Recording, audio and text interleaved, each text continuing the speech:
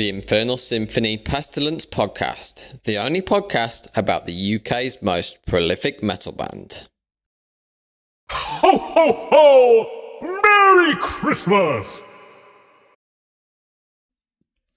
Hello there guys, and welcome back to yet another edition of the Infernal Symphony Pestilence Podcast, the UK's only podcast about the UK's most prolific metal band, with me, the leader of Infernal Symphony, and of course your host as always, Demonic Bishop.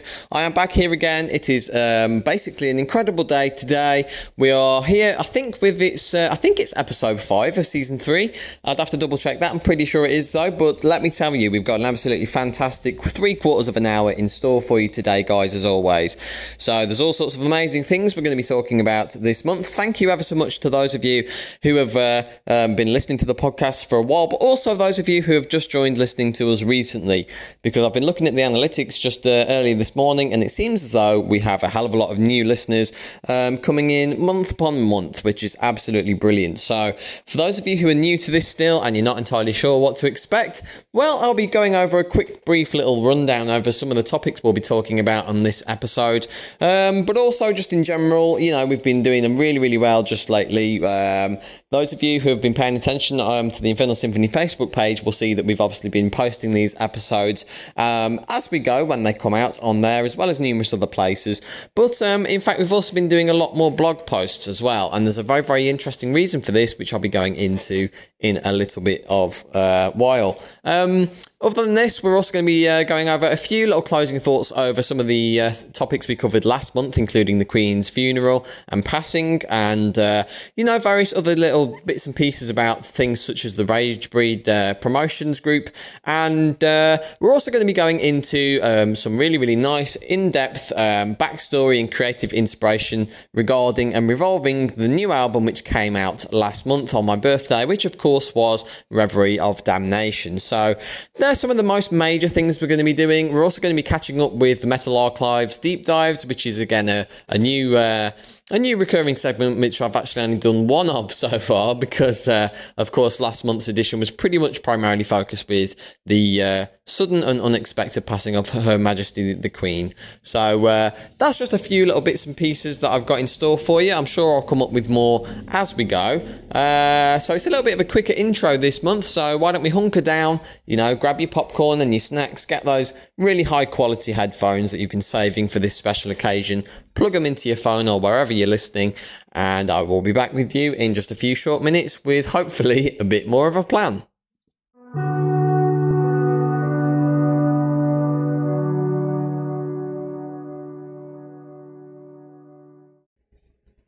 So as luck would have it, it actually seems as though that was quite a fortuitous place to have a quick break there, as I stopped just in time to be able to serve somebody at work, thus not interrupting the natural flow of this podcast. So anyway, I seem to have forgotten a few major things which we're also going to hopefully have time to cover in this edition of the podcast as well.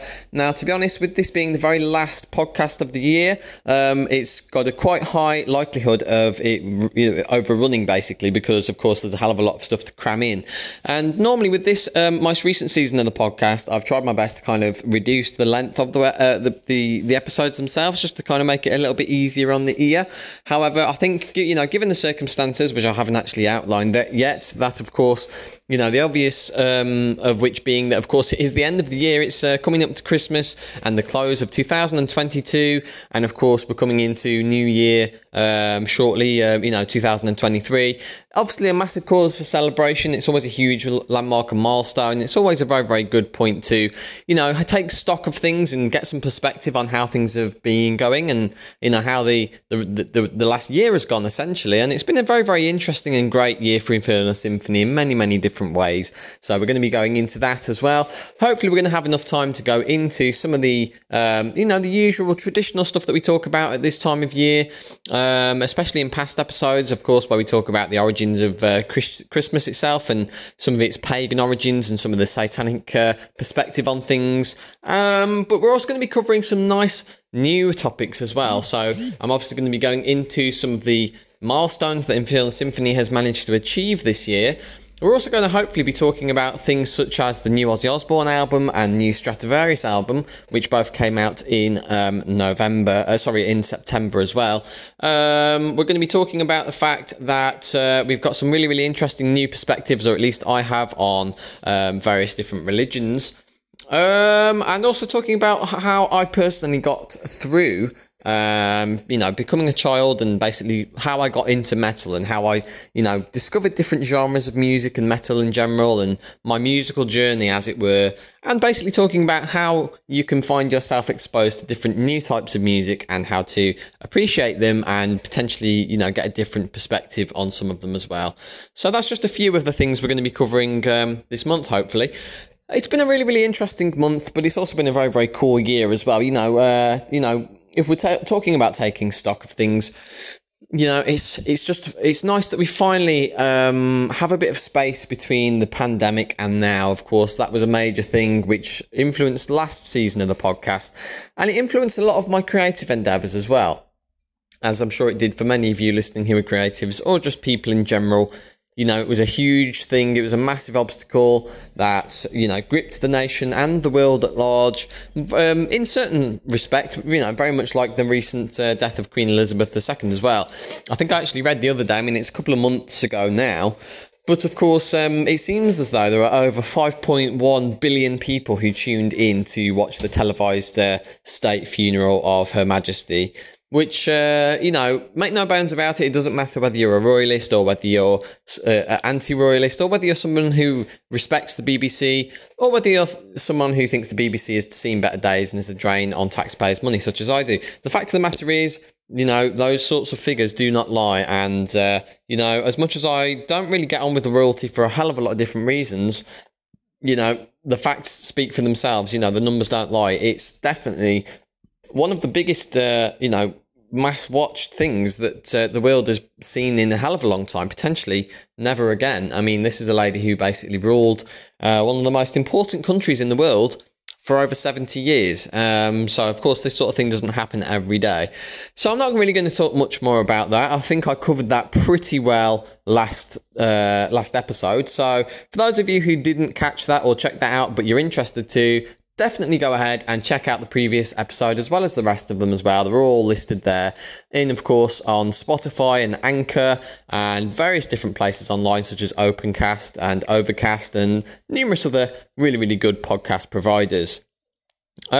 Speaking about the podcast and, going forward, I think it's also important to point out that we have finally at last launched a dedicated Infernal Symphony Pestilence podcast website, which is separate to our own individual website and, of course, the other providers. So if you head to Infernal Symphony's Pestilence Podcast.wordpress.com, you can find the brand new launched website specifically for this podcast, and there's a very good reason I'm mentioning this as well. And of course, it'll be a very, very easy way for you to catch up on the latest episodes such as this. If you'd like somewhere separate to Spotify, which I'm sure a majority of you are listening to this on, but if you'd like somewhere separate, then I definitely recommend you head there because it's a brand new, great website. I've uploaded loads of photos and stuff on there. But the really, really cool thing which separates this from, many of our other online avenues and portals, and of course there are a lot of them. If you head to a Linktree /Infernal Symphony, so in other words linktr.ee/Infernal Symphony, you'll find the list of all of our other social media avenues and places online, including things such as Facebook, Twitter, YouTube, Instagram, TikTok, WordPress, and so on and so forth, Twitch. But we also have a new edition there, which of course is the website I mentioned. And the brilliant thing with this is it is also going to be not just the Infernal Symphony official blog, but it is also going to be a brand new blog for me personally as well. Now, I've really, really been interested in trying to expand my horizons and broaden my reach as much as possible over these last couple of years, which is exactly why I've, tried so many different avenues and tried so many different approaches and, really tried to make the most of our online presence. Because, of course, being a one-man band, it's a one-man show. I've literally got to do everything and pull all the strings and get all the promotion and attention centered towards the band as best as I can, given my obviously limited time and finances and resources available. So of course, one of the best and easiest ways for me to do this is to have as much exposure online as possible, which is a brilliant tip for any other musicians or aspiring artists of any kind out there.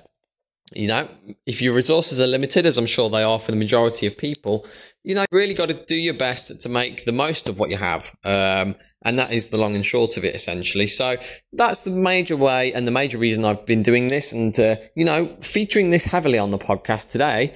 It's because it's a really, really good website, and I'm really, really excited to finally get a chance to speak my mind and talk about things which I haven't yet had a chance to do either on, you know, other places that you could potentially argue I could do elsewhere. So, yeah, I mean, of course, there's, you know, I always do regular, you know, personal posts on Facebook, for instance, regarding certain things such as, you know, updates and announcements on new albums and my creative process and some of the struggles I have. Of course, you know, there's various different ways you can consume that from us. Such as on this podcast, for example. That's the major reason that this podcast exists, you know, is to allow me a little bit more time and a bit of a more flexible way to address various different topics and concerns I have and bring up different interesting stories. But it's also to talk about my personal life as well. And this blog is going to be a fantastic way of doing this, because not only do I get to write about whatever it is that I want. You know, it doesn't even have to necessarily be, you know, directly related to the band. It could be anything to do with, you know, various different short stories I'm working on, for instance, or other creative endeavours such as photographs or paintings. You know, there's all kinds of things. The level of freedom it's going to give me is going to be fantastic. So I'm hoping that you guys all check it out. There's a couple of posts on there so far, as well as I said, every edition of this podcast to date as well. So, you know, stay tuned to that, guys. It's going to be very, very interesting and exciting, particularly if you're a big fan of me or my music as well. You're going to find stuff on there that you can't find anywhere else, just like with this podcast. And of course, this, as you know, regular listeners will obviously already know this at this point, but this podcast is really the only place to find the most recent new singles that I create before anywhere else, even Bandcamp, gets them. So, you know, this is pretty much for the hardcore dedicated fans only. Although, having said that, if you guys are listening and you don't know anything about Infernal Symphony or who I am, then that is perfectly great, and I am very much appreciative of you guys listening as well. But if you are interested and you want a little bit more of the nitty-gritty and even some of the, you know, superfluous stuff, you could argue, then definitely head to the new website, guys.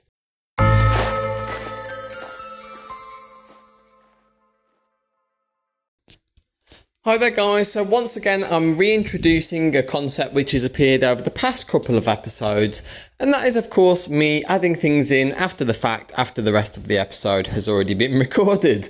And don't worry, I'm not going to take up a huge chunk of time, because, of course, this is a Christmas episode.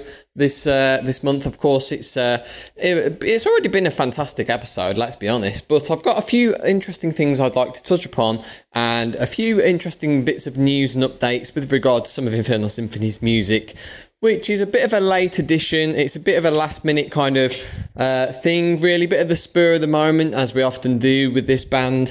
But essentially, the long and short of it is, you may not have actually noticed it already, but we have actually put out a brand new and previously sort of unannounced EP, which of course is called Bubonic Destiny, Written in Legend, and this is very special to me and should be to you for a number of reasons, not least of which, as I mentioned, it's something I haven't actually really gone into much detail before, or indeed led up to very much either. It was pretty much a surprise release, more or less. So to cut a long story short, I've been dabbling with a little known genre of music which is closely related to black metal and dark ambient over the past 12 months, which is called Dungeon Synth. Now, I've basically tried to do Dungeon Synth in the past, but again, to cut a long story short, it wasn't really proper true Dungeon Synth, because that normally involves synthesizers, but it's also got much more of a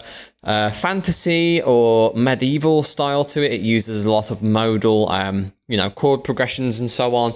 It's very much what you would typically tend to think of when you think of fantasy movies or video game soundtracks or, medieval songs. And that's pretty much, very much easily describes the sort of sound it's going for. So it's entirely unlike anything else I've ever made or put out in the past with Infernal Symphony. It is basically a 3-track EP. The first track is called Bubonic Destiny Written in Legend, which of course is the title track. That is actually the last song I wrote for this EP, but it is also confusingly the first song I wrote for the upcoming full-length Dungeon Synth album I'll be talking about in the next couple of months as well. So there's a bit more information on that I can't really go into now. I can't really divulge too much information about the full-length version of this. But suffice to say, there'll be a bit more details about that after Christmas, and I'm penciling in a release date for that full album around about March to April to maybe May next year. So, stay tuned and stick around for that, guys. But in the meanwhile, to whet your appetite, there's a 15-minute EP here, which is entirely free to listen to and download from infernalsymphonyuk.bandcamp.com. It's essentially a really, really interesting take on our sound, and it's something I've never attempted before. I'm extremely excited about it, and it's been an absolute passion and labour of love for me. So I actually originally released the album as a free YouTube video, which you can go and watch right now. Just type in Infernal Symphony into YouTube and it should be one of the first things that pops up. And also, of course, a couple of weeks after that, I also released the album on the Bandcamp page as normal as well. So, as I say, it's a really, really interesting album. It's entirely instrumental. It is very, very lo-fi in its aesthetic. The first track's just over 6 minutes long. It's an incredibly emotional and atmospheric and very orchestral, classical inspired or baroque inspired piece. I'll actually end up playing it on the podcast over the next couple of episodes as well at some point. And it's it's really, really epic. It sounds awesome. It's very much reminiscent of something like, for example, Stradivarius's keyboard or harpsichord tones.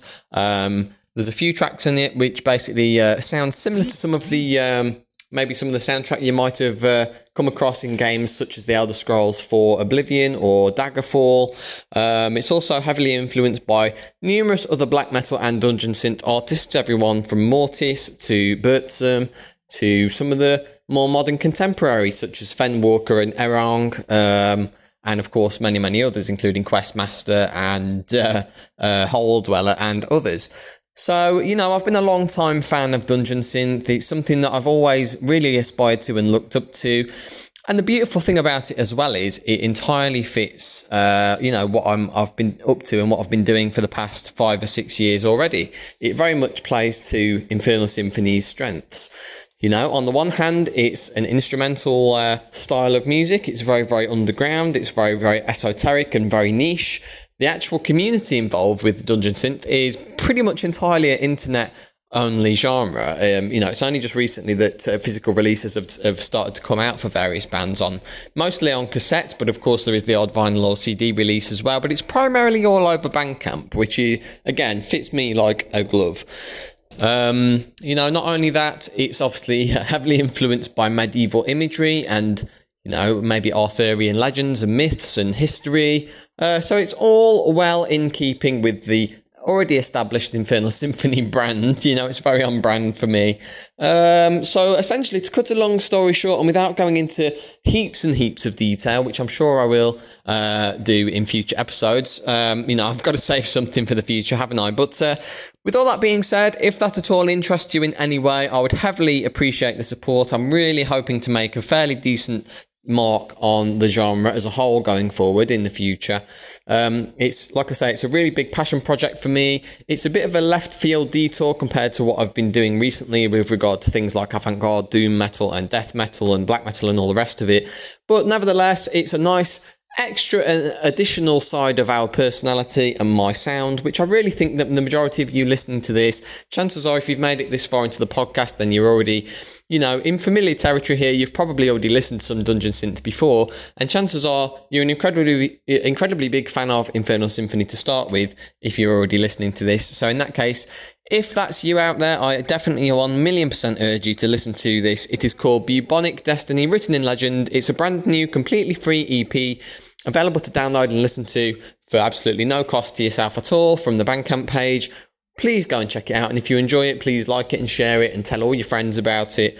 And you never know, if you like it that much, you could even be willing to drop me a couple of quid over on Bandcamp as well. So that's all I wanted to say, really, guys. It's something that I have been heavily anticipating personally. It's something I've really, really worked a great deal on.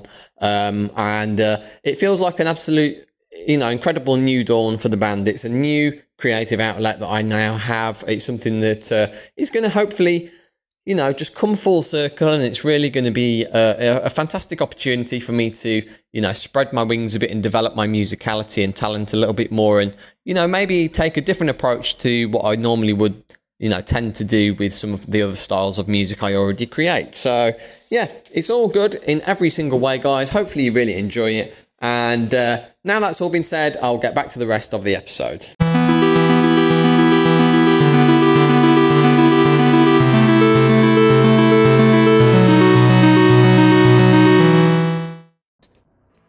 So another reason that I wanted to bring up the new website is, of course, because one of the most recent posts I did on there was, again, another example of some of the different and new content you can find on there, which I don't really have the opportunity to post anywhere else. Or, of course, sometimes there's certain things that I'd love to post and write about, but it just really, I don't know, it just doesn't seem appropriate to, for example, the Facebook page, you don't really tend to see many other bands, big or small, posting, reviews of other bands' music on there. It's just not the done thing. So, but that's something I've always been interested in doing. I've very much been interested in every kind of creative endeavour, particularly writing. So it's a good way for me to, flex my muscles a little bit, so to speak, with that kind of thing. It's great for me, but hopefully it's really good for you guys as well. So, so I listened to the new Ozzy Osbourne album, Patient Number 9, a couple of months ago when it came out. I actually wrote a review of that brand new album and posted it to the Pestilence podcast website. So that's the only place you're going to actually be able to read that, guys. Obviously, I'm going to give it a quick rundown now during the podcast, but of course it's going to be slightly shortened because I don't have the time to go into as much detail as I otherwise would. So if you want the full scoop on that, guys, head to Infernal Symphony's Pestilence Podcast.wordpress.com, and you'll find the brand new Pestilence Podcast website. But yeah, Patient Number 9. I mean, of course, it's the second album from Ozzy in more or less as many years, really. Obviously, immediately following his most recent album prior to that, which was Ordinary Man. And this newer version of Ozzy, I actually quite agree with. It was a very, very interesting album. Not too much far removed from Ordinary Man, to be honest. I think they're sort of two peas in a pod, really. They're sort of, they're more or less side one and side two of each other. And I, to be honest, personally, I didn't really, as much as I enjoyed it at the time, when Ordinary Man came out, it kind of didn't have very much staying power for me. I sort of felt that, it was good in the short term. There's a couple of good songs, such as Under the Graveyard and some of the other singles. But, once I'd listened to it a few times, that was pretty much it. I'd never really thought more about it since then, and I kind of just, almost forgot it existed. Even though it was really nice to finally see Ozzy finally coming back to the forefront and recovering from all of his, obviously physical illnesses and various different goings on. Because, of course, previous to that, his previous album before that was Scream, which I think came out in 2011, which was, almost a 10-year gap in between albums, which was pretty much unheard of for Ozzy at the time. For those who don't know, of course, I'm talking about Ozzy Osbourne, one of the most primarily influential metal musicians and vocalists to have ever lived. And this most recent album is really, really, really, truly amazing, to be honest, from my perspective at least anyway. I felt that it was very, very much helped by the inclusion of all the different guest musicians on there. Notably, it's one of the final performances of Taylor Hawkins, of course, the drummer of Foo Fighters fame, who sadly passed away earlier this year, I believe due to alcohol-related issues. Although if that is wrong, then obviously don't crucify me. It's hard to remember all the specifics because so many different metal musicians pass away every single year.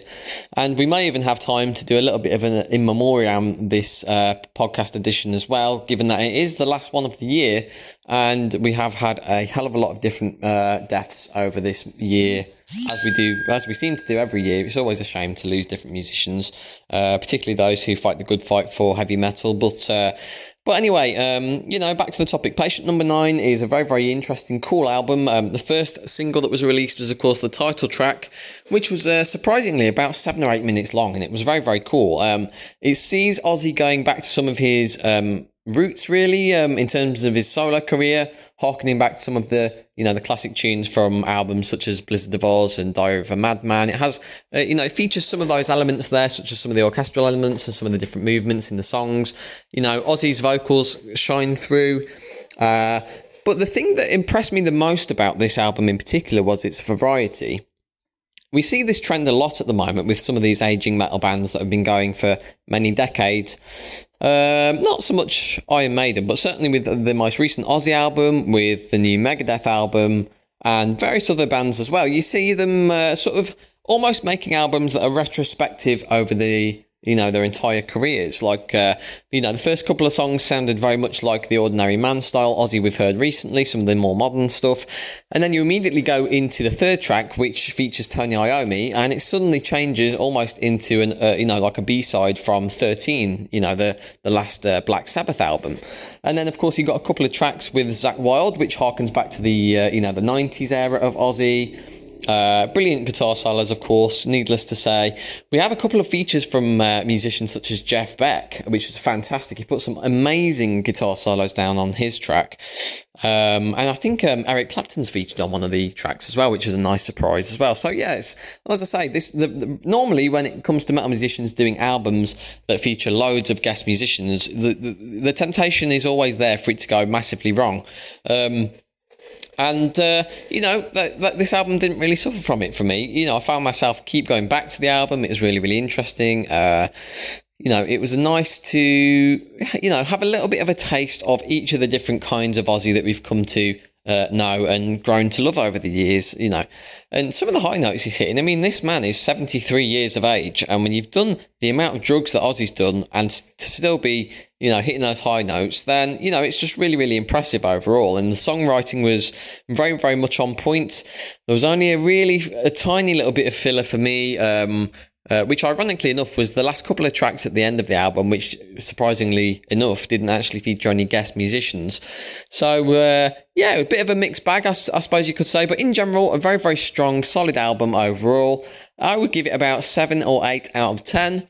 Certainly an improvement over the last album, which, again, was still pretty good, but this one was definitely head and shoulders better than it. So there we go, guys. If you want to read the full review, head over to Infernal Symphony's pestilencepodcast.wordpress.com.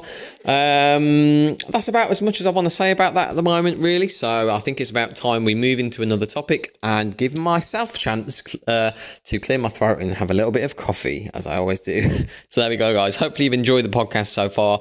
We'll be coming back very, very shortly. And hopefully you enjoy it, and thanks very much for listening. I will be back in just a few short minutes.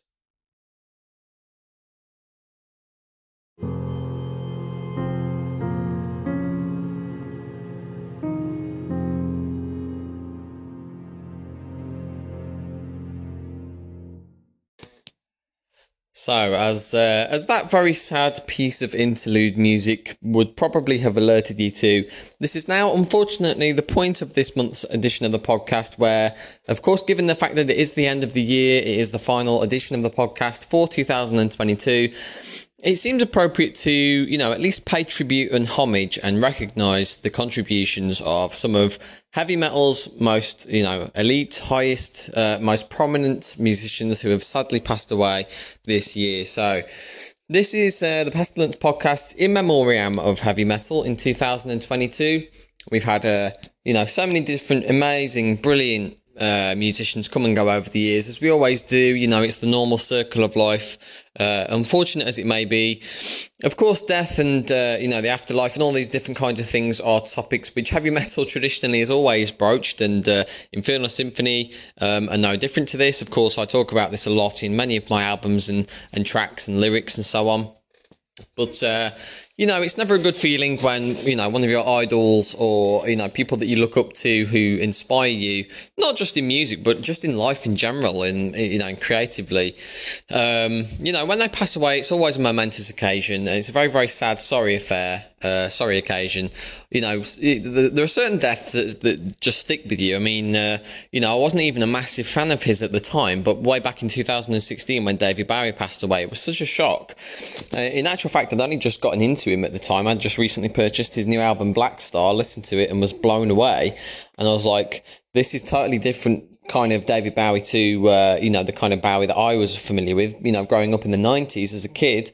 I pretty much mostly knew him from the movie Labyrinth and some of his acting roles. I wasn't really as familiar with his music as I perhaps should have been, which, luckily since then I've remedied and got into many of his works, and they're all absolutely fantastic and phenomenal. But certain artists like that, when they pass away, it really just does stick with you. And the same goes for Lemmy as well, a couple of years ago. I think that was actually the same year. So, it's always important to pay tribute to the past and pay tribute to, some of the icons of this genre of music. Excuse me. And of course, particularly compared to many other genres of music as well, heavy metal has always traditionally been very, very much, centered around its past. It very much likes to pay homage to its past and, recognize the contributions of those that came before us and build upon them. With pop music, for instance, not that it's in opposition to metal, because there are many, commercial, modern, popular metal bands these days. But, pop music very much stands on its own 2 feet, and it has its moment in the sun. It's 15 minutes of fame, and then, everyone moves on to the next thing, and it's pretty much, forgotten about. Anyway, I digress. So some of the most notable, of course, this isn't a comprehensive list by any stretch of the imagination, but some of the most notable, losses that we've had this year, of course, include, Burke Shelley on January the 10th. The vocalist and bassist of Budgie died from undisclosed reasons at the age of 71. Budgie are obviously a very, very influential band in the early formation of heavy metal. They inspired bands such as Metallica and Megadeth and numerous different members of both the new wave of British heavy metal, but also the thrash metal, scenario and scene that emerged in the 80s in America as well. The promoter, Gerard Drouot, of numerous different rock and metal bands, such as Deep Purple and Alice Cooper, died from leukemia this year as well.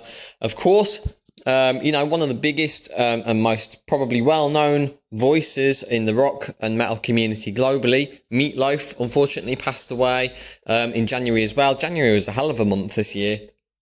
And weirdly enough, he actually died from COVID-19 complications as well, which was real terrible shame. I think at the time, of course, the pandemic was starting to, die down a bit. He basically just didn't really heed the doctor's advice, didn't really treat it seriously, and unfortunately paid the price, which was a tragic shame. It's a terrible way to lose one of the most influential rock vocalists the world has ever seen.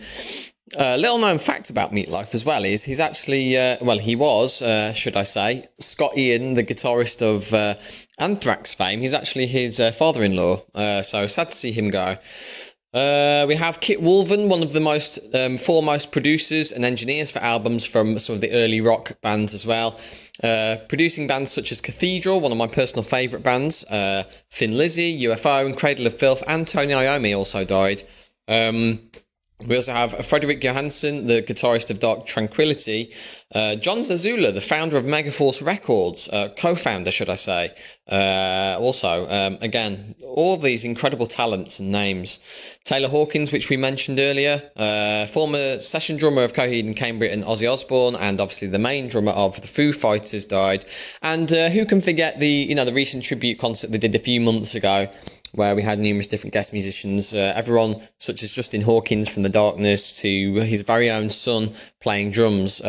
Those are the sort of memories and moments which can never be recreated, and as brilliant as they are, it's just a shame that they of course have to occur under such circumstances.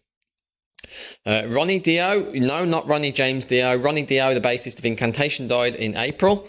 Of course we have people such as Andrew LeBois, the vocalist of Impaled and Ghoul, died from ALS. Now, ALS is a terrible illness. Of course, there are very, very many, few people who survive it, such as Stephen Hawking and Jason Becker, than there are who don't. So, very, very sad to see him go as well. Of course, Bob Heathcote, the former bassist of Suicidal Tendencies, died from injury sustained as a result of a motorcycle accident at the age of 58. We have numerous other big names in the heavy metal industry as well. For example, Steve Grimmett, the vocalist of Grim Reaper, died in August. That was only a couple of months ago from undisclosed reasons. And Dave Sherman, the vocalist of Earthride and the bassist of Spirit Caravan and The Obsessed, also died from undisclosed reasons at the age of 55. So, of course, that is obviously not a full comprehensive list by any stretch of the imagination, but those are some of the biggest names that we have lost this year. Again, it's always a sad moment. All the friends, family and fans of these various different artists and bands, I can only extend my deepest sympathies. It's something that happens to all of us, unfortunately, and it's something that we have to come to terms with and get to grips with. But at least in terms of musicians and various other artists of any creed or, walk of life, at least the very thing that I hold on to, at least, is the fact that even though these artists and talents are no longer with us, the music and the passion and the creativity that they inspired us with and they shared with the world and, the art that they leave behind will be their legacy, and it is something that is going to make them live on in immortality long beyond their actual physical body will do. So there we go. I think it's about time to move on to a different topic. I think you'll agree. So instead, we're going to have a little bit more joviality soon, and I'm going to be talking about the most recent album that Infernal Symphony, my band, released, which of course came out on my birthday, November 1st, which was a couple of months ago now. So fantastic album. I was very, very impressed and happy to finally have come out with it. It was many, many months in the making. Of course, it follows on from it's actually the fifth in the string of connected albums I've done so far, obviously starting with Columns of Deformity, following through with Horrific Synthesis, Deep Secrets of the Earth, and of course Widowmaker, which came out in July.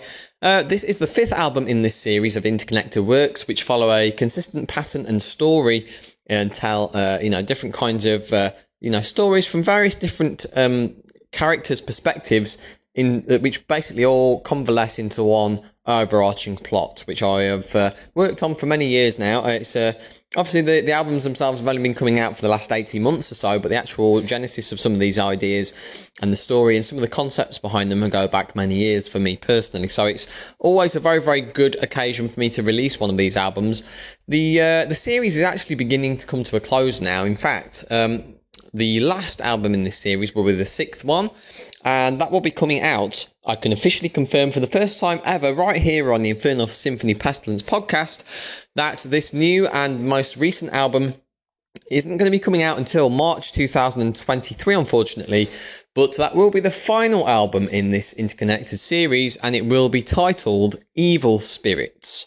I'm very, very excited about it. It's going to be a bit of a different change of pace for me. The new one is going to be a full-on, old-school death metal album in the style of bands such as Bolt Thrower and Death and Morbid Angel, some of the greats. Of course, other bands such as Nocturnus as well. And those are bands that have very, very much heavily inspired me for many, many years now at this point. But I've never really done that particular style of metal justice. And of course, those of you who are long-term listeners to Infernal Symphony, we've been going for 5 years or more now. I always try and branch out and experiment and try different approaches and try and, tackle different subject matters with different approaches and different styles and sounds. And this new album will be no different. So it's a little bit of an unexpected secret announcement for you here today, guys. I hope you appreciate it. It's definitely going to be a very, very good album. But before I can give you any more information about that, with that, of course, will be saved for a future edition of the podcast. So for now, let's focus on the one that immediately preceded it and came out last month, which of course was Reverie of Damnation. This one was basically recorded from the middle of June all the way up on until basically just before it came out, which was the 1st of November. Fantastic album. I decided to take a little bit of a different approach this time around, and to be honest, I feel like I say this basically every single time I come out with an album. But yes, this was no different in that sense. It features 8 tracks in total. The first track of the album is titled One Winged Angel, which I actually played for you, I believe, last month. Oh no, I didn't actually. No, sorry. The last edition was, I believe that featured. Wait, I'm trying to think now. Well, either way, whether I played it or not, I'm not going to be playing it for you on this episode anyway. I will actually play a different track from the album. But nevertheless, that was an instrumental track, which was 7.5 minutes long. It was a fantastic intro to the album.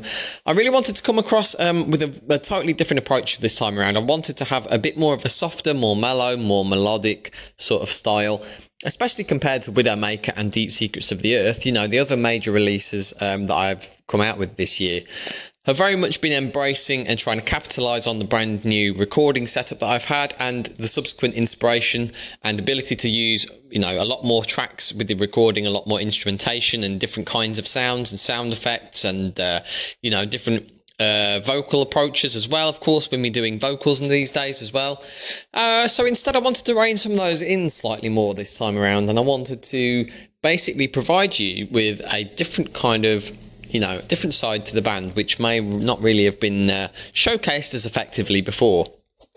Some of the other tracks on there are absolute gold as well. Track 3, The Long Dark, ironically enough, comes in at 6 minutes and 16 seconds, which ironically enough is the true number of the beast, not 666 as Iron Maiden would have you believe. No, 616 is the actual number of the beast.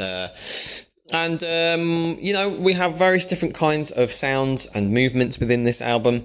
I wanted to embrace new colours in the sonic palette, such as noise rock, post-rock, acoustic guitars, in fact, live recorded guitars and keyboards as well. I wanted to give a bit more of a softer and spacier vibe compared to some of the more recent albums. You know, it's really, really important to me to always attempt to at least innovate and try and do something different each and every time I release an album or indeed write a song. You know, there's so many different approaches you can take.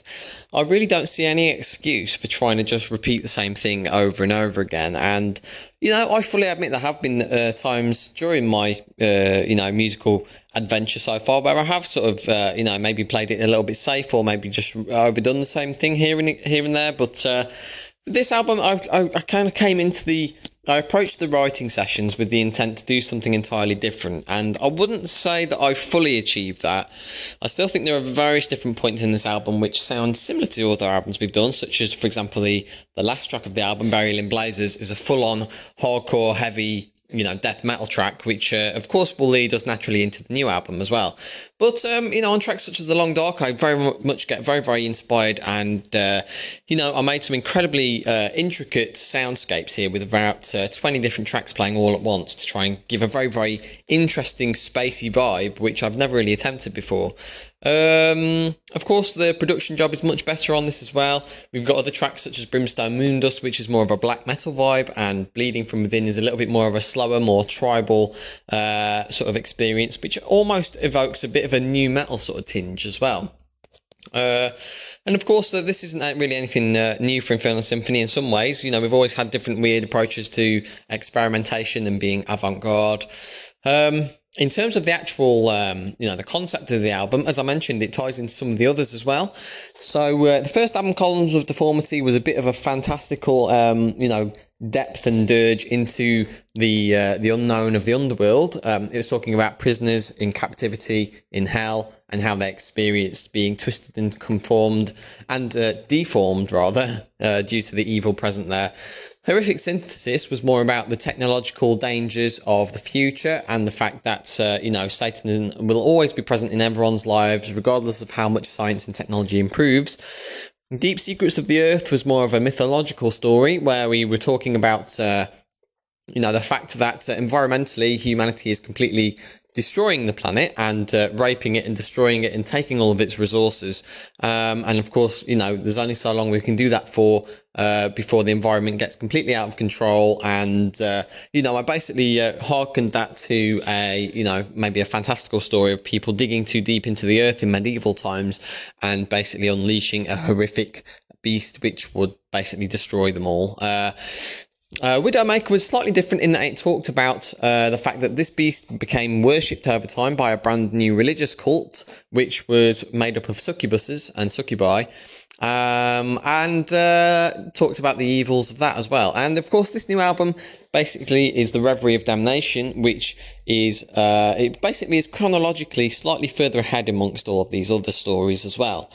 This particular album essentially talks about a priest, well, actually a religious knight priest who, is a part of a member of the church and is actually homosexual. He's trying to hide his true identity.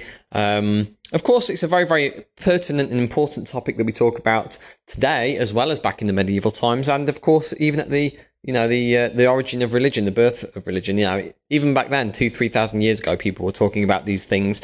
And in actual fact, the Egyptians and many different cultures had numerous different levels of, homosexuality and various different other sexual practices as well, which we. Oh, sorry, let me take this.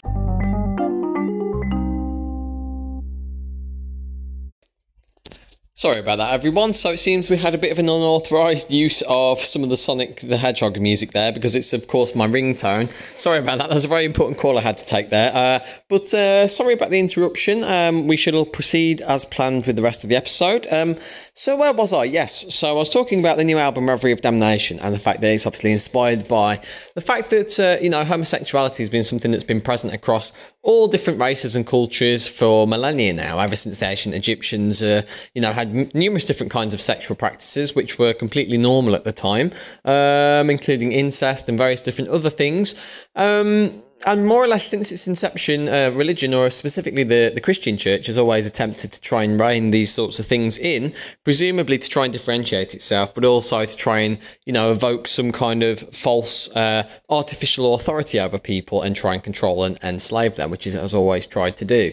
So this album basically tackles this, and of course I'm not, gay myself, but it's very important, particularly in this day and age. It's become a very, very hot button topic over the past 5 or 6 years. It's just one of those most really, really important issues that, obviously has a real amount of time and effort dedicated towards it now, finally, at long last. It's a very worthwhile cause, and particularly with things such as gender and sexual identity. These are the sort of things which are definitely becoming a lot more normalised to talk about now. It's the sort of thing that even if you go back as little as sort of 20, 30 years ago, people were nowhere near as open and, about talking about it and discussing these kinds of issues as they are today. So that's incredibly great, massive progress. It's a positive step in the right direction.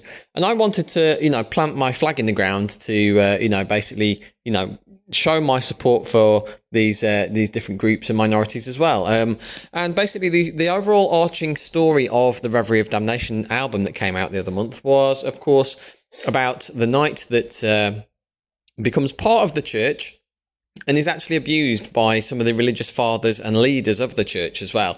Now, the album doesn't specifically, name exactly what happened to him, so I'll leave that to your imagination to save, this episode getting redacted by Spotify and the like. But if you know anything about the goings-on in the Catholic Church over the last 20 or 30 years, I'm sure you'll have a pretty good idea about what I'm referring to here.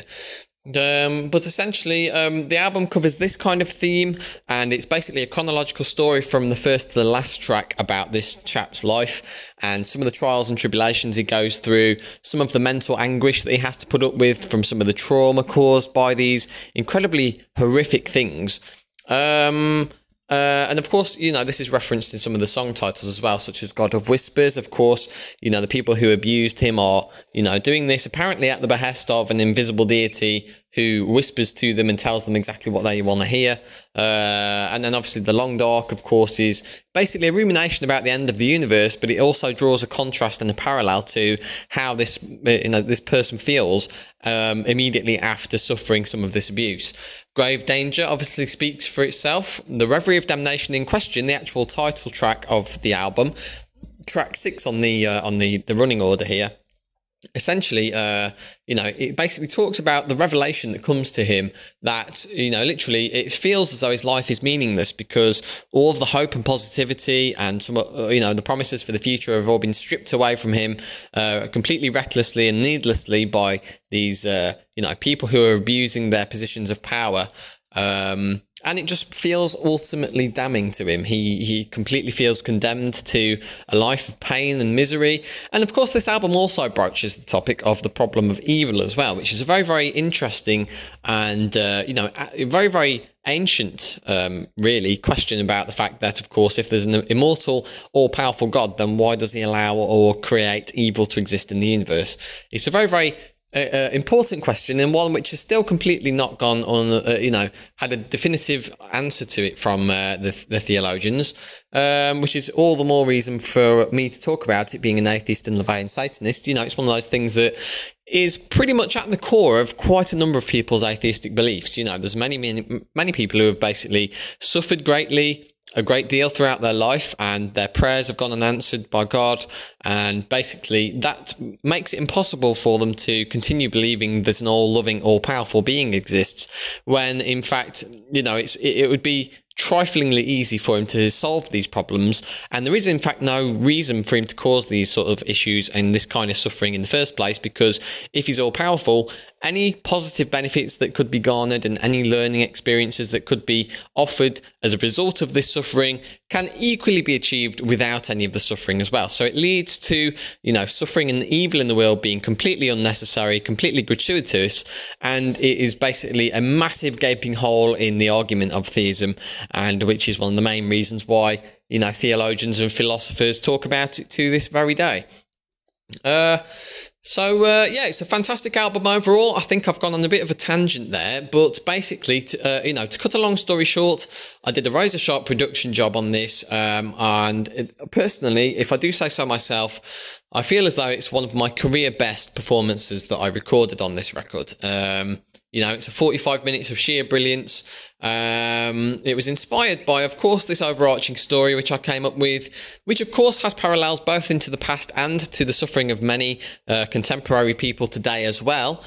And it also references things such as the mind being manipulated, the burning reaches of hell, mythological and historical accounts of these sorts of issues. And it's a really, really cool album. It highlights the lack of compassion of the church over the years and the ignorance of those in charge. And it also makes you wonder, and I actually posed this question to somebody a few months ago on my TikTok account. For those of you who don't follow us on TikTok, Infernal Symphony is on TikTok. We do atheist responses to a variety of different theist and apologetic videos on there. And much like you heard me do a few minutes ago, I basically criticise many of the arguments for theism and for the Christian God in particular, but also other faiths as well. But one of the major things I talked about recently was the fact that, isn't it just absolutely insane and crazy to you? Because it is to me. You've got the Catholic Church. It's the single biggest organisation of religion in the entire world. It likes to obviously, it makes a big point very, very frequently of pointing out that there's over 1 billion members within its church. They're the biggest, most wealthiest, most influential religious organisation the entire history of the world has ever seen. And yet, despite all of this, all it seems to that happen with them, or all they seem to spend most of their time doing is basically preventing people from using family planning services and using condoms, and basically trying to cover up massive lurid sex scandals involving minors. And I don't know if it's just me, but it feels as though something of this magnitude and a organisation with this amount of power and influence and wealth should be using it for good and to benefit the future population of the world. It doesn't really strike me as very very useful to be going about telling people to be on their knees praying to an invisible deity for the rest of their lives, because I, for one, like to see things that actually work. I'd like to see, things being put into action. And, just imagine if you took those billions of Catholics and religious followers, and instead of telling them to get on their knees and pray to an almighty God and read a book, which we don't really have any evidence for one way or the other, imagine if you told them all to start a religion about looking after the planet and looking after the environment, as I mentioned and went into on Deep Secrets of the Earth. Just imagine if you had over 1 billion people with that amount of wealth and power and influence all working together, coming up with solutions to try and make life better for everyone, inspire and ensure the safety of future citizens and the youth of our nation. I mean, maybe it's just common sense, maybe it isn't, I don't know. For me personally, this seems like it would be a hell of a lot better. It would be certainly much better use of this time and resources that we have. And, you know, if we had an environmentalist religion as opposed to merely a theological religion, that would seem to be a much better thing. And I would personally go as far as to say that that's pretty much the only religion that would actually be worth having. So that's food for thought for you. I don't know, maybe I'm just rambling. But nevertheless, yeah, the album's really, really great, guys. If you would like to listen to any of the music from that album, of course, I'll be playing a track for you momentarily. And the track I'll be playing is called Grave Danger, which, of course, I referenced earlier. And you never know, I may even play Brimstone Moondust for you later on as well. We'll have to see if we have time. But if you'd like to check out the rest of the album is available at my Bandcamp page. So head to infernalsymphonyuk.bandcamp.com/... album/reverie-of-damnation, and you can listen to all 8 tracks there, and you can even purchase it for your own perusement if you would so choose to as well. And I would very much greatly appreciate that, because any purchases of any of my work and music directly goes towards financing future albums and helping me continue to do what I do. So I very much appreciate that, guys. Without any further ado, I'm going to play that track for you right away. And then we'll be moving on to a few other topics we've got time for before this episode gets, you know, basically ludicrously long. So there we go. And actually, after this song, I'm going to be talking about Christmas and some other things as well. Because, of course, this is, of course, also the Christmas episode as well. Don't worry, guys. I hadn't forgotten just yet. I know we've already covered a hell of a lot of stuff already, but we've just about got time to go over a few other things. So stay tuned for that, guys. But before that, let's check out the brand new song from Infernal Symphony, Grave Danger. See you in a little while.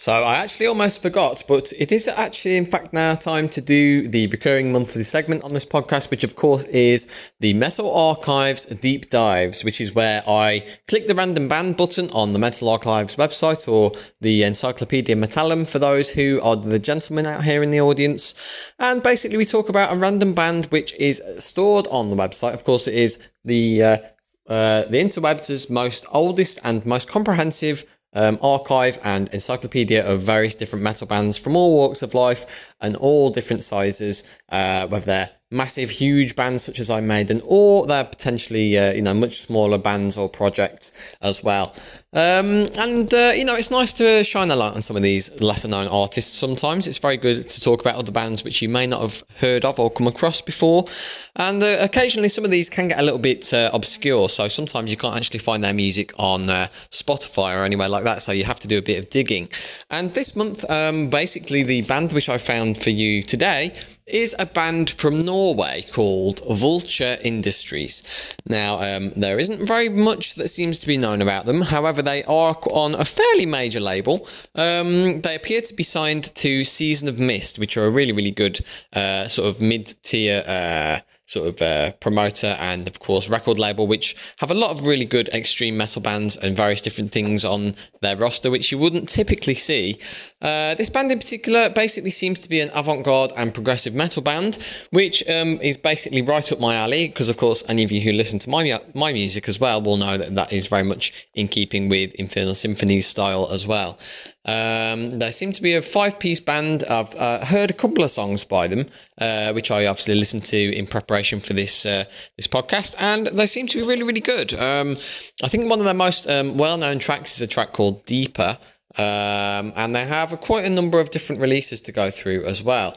The band was formed in 1998 as Dead Rose Garden, and split up in 2003, but then reformed later that same year after some lineup changes, changed its name to Vulture Industries, and then basically signed with Season of Mist. And they're still in fact going to this very day.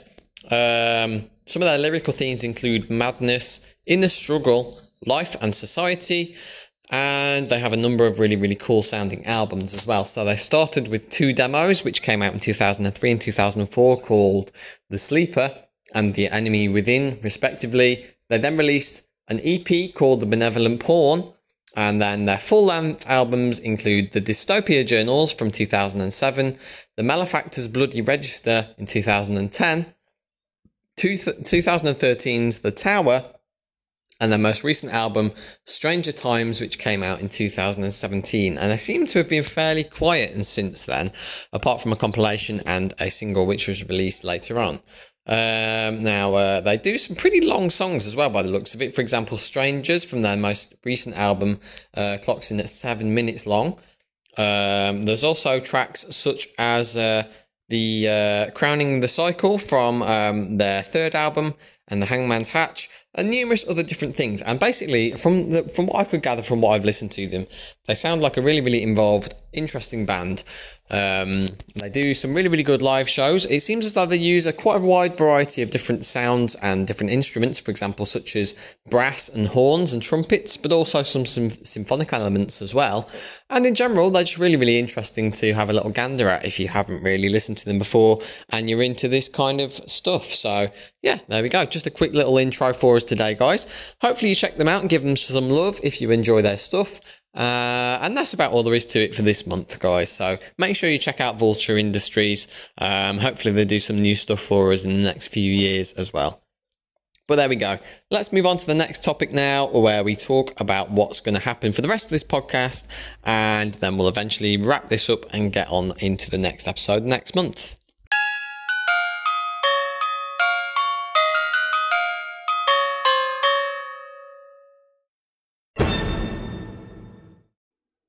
So there we go, and there we have it, guys. That was Grave Danger, one of the tracks from my most recent album, Reverie of Damnation. I really hope you guys enjoyed that. It was really, really good listening to that again, actually. It has been a couple of months since I first finished recording that song. Of course, that is only one of 8 tracks on the album. It was an overall really, really good album. It's definitely done wonders for us, as have all of the albums we've released this year. And of course, we have released a numerous different amount of albums this year. In fact, some of the milestones for this year include us releasing 6 6 albums overall. We've also released 2 singles as well. And of course, it's the new year coming up soon, next month. So, there's been all sorts of amazing things that have happened for Infernal Symphony and the band in general this year as well. So yeah, overall, it's been a really, really great year for Infernal Symphony. Of course, as I mentioned on earlier episodes in the podcast as well, we also were fortunate enough to finally, after 5 years, reach 1,000 Facebook likes in total. We've also started on TikTok this year as well, which happened in March. And we also have reached over 1,000 TikTok followers as well. This very podcast has reached over 150 podcast listens at a single day, which is a new record for us. And of course, it's been really, really lovely for me personally to see not only the podcast, but every aspect of the band grow from strength to strength over the past couple of years.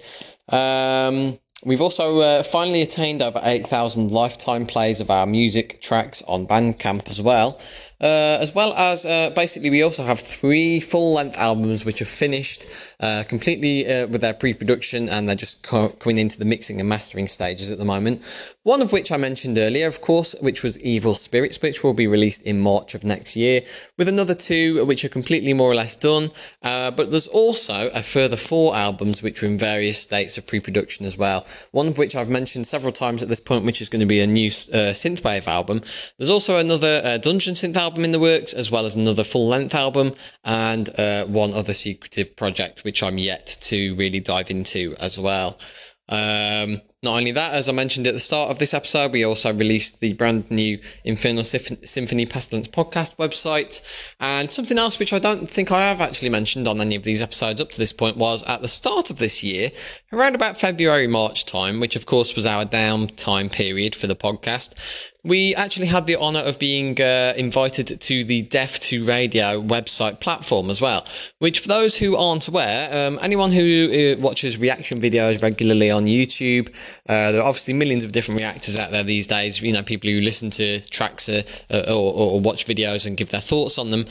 And probably one of the biggest and most well-known YouTube channels in this space is, of course, Lost in Vegas. And Ryan and George are people I've been watching for many years now because, of course, I followed them on their journey towards becoming metalheads and watching music for the first time from the likes of bands such as Metallica and Judas Priest and Megadeth, to name but a few. Well, they've obviously used their platform to embrace new music and to help give a platform for other upcoming artists of every kind of music genre. And this has basically sort of divulged into something called Deaf to Radio, which is their own website, which is also a new music streaming platform as well, which is currently in a beta stage. But the whole point of this is for people who listen to these bands, and particularly it's directed towards sort of unsigned underground musicians such as myself and many others, to give them a platform to get better exposure and to also provide their products to their fans.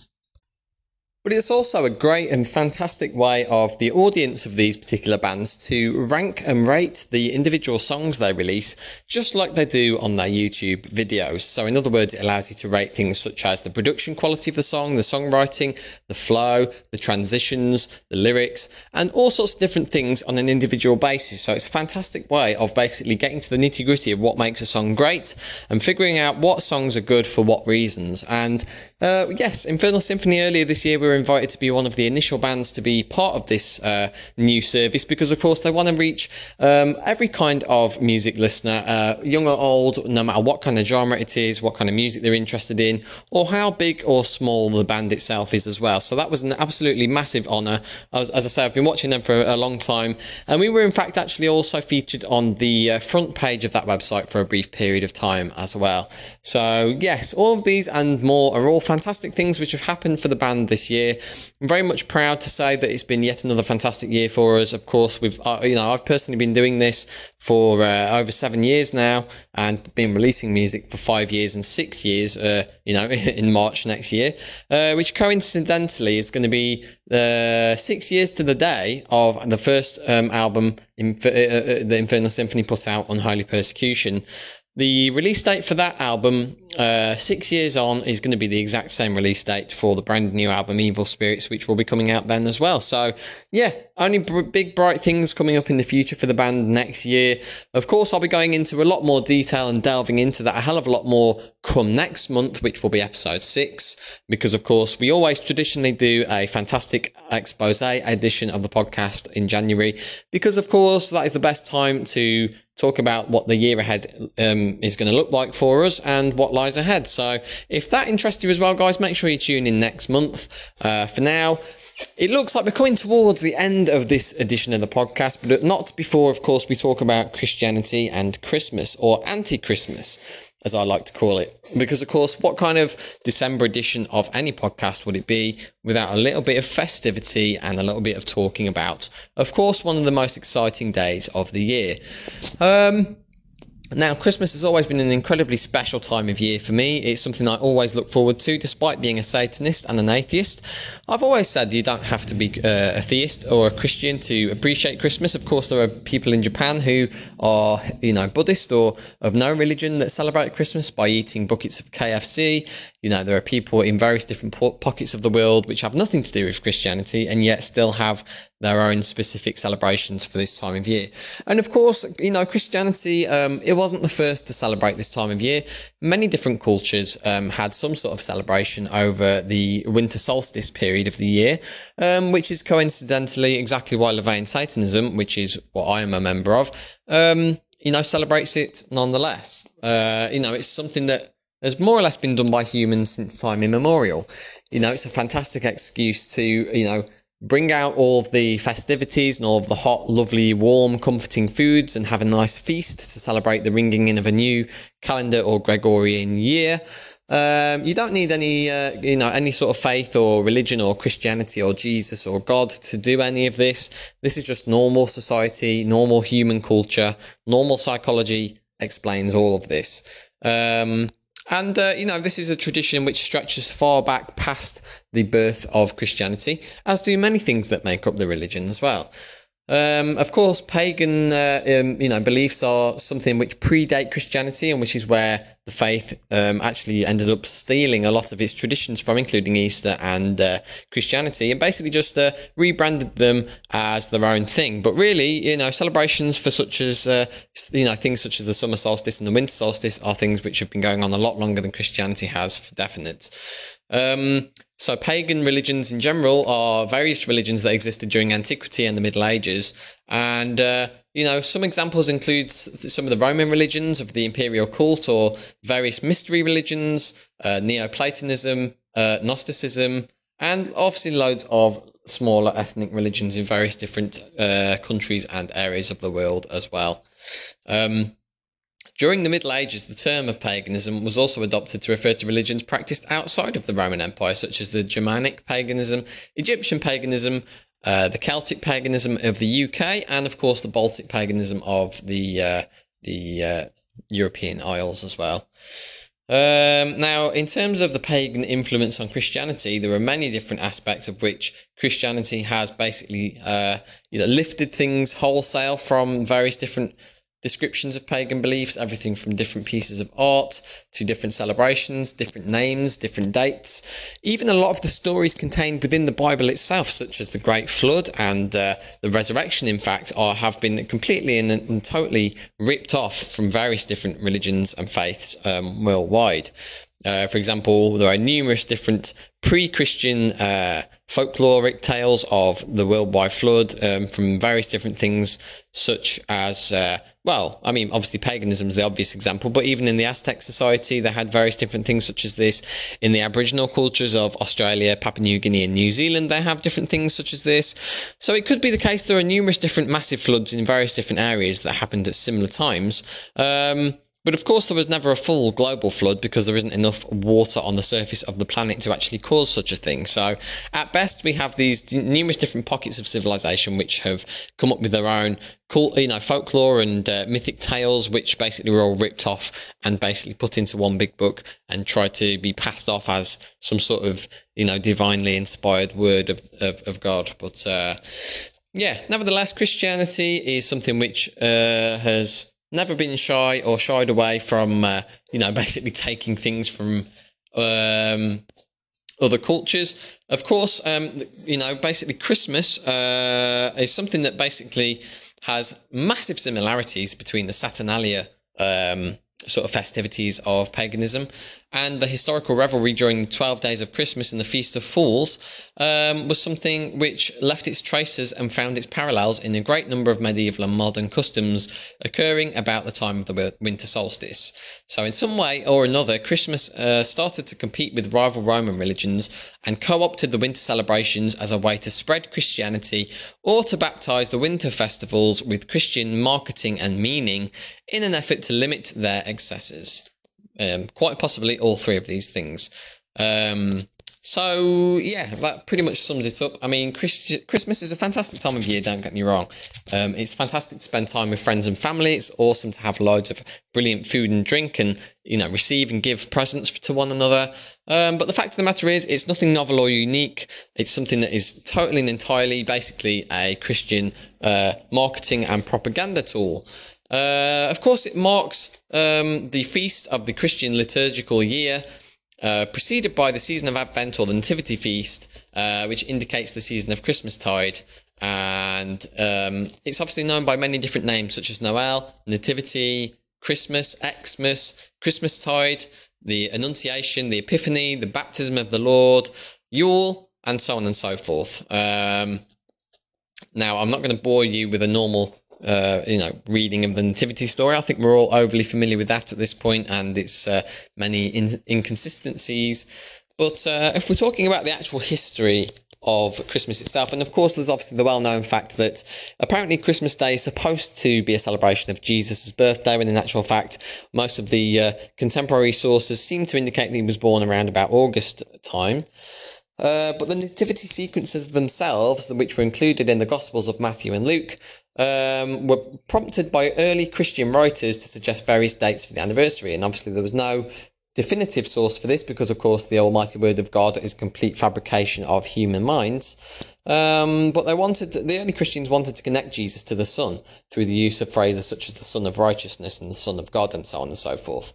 So basically, as it turned out, Christmas eventually played a role in the Arian controversy of the 4th century, and once this had passed, the feast of Saturnalia regained prominence after the year AD 800, when Charlemagne was crowned emperor on Christmas Day.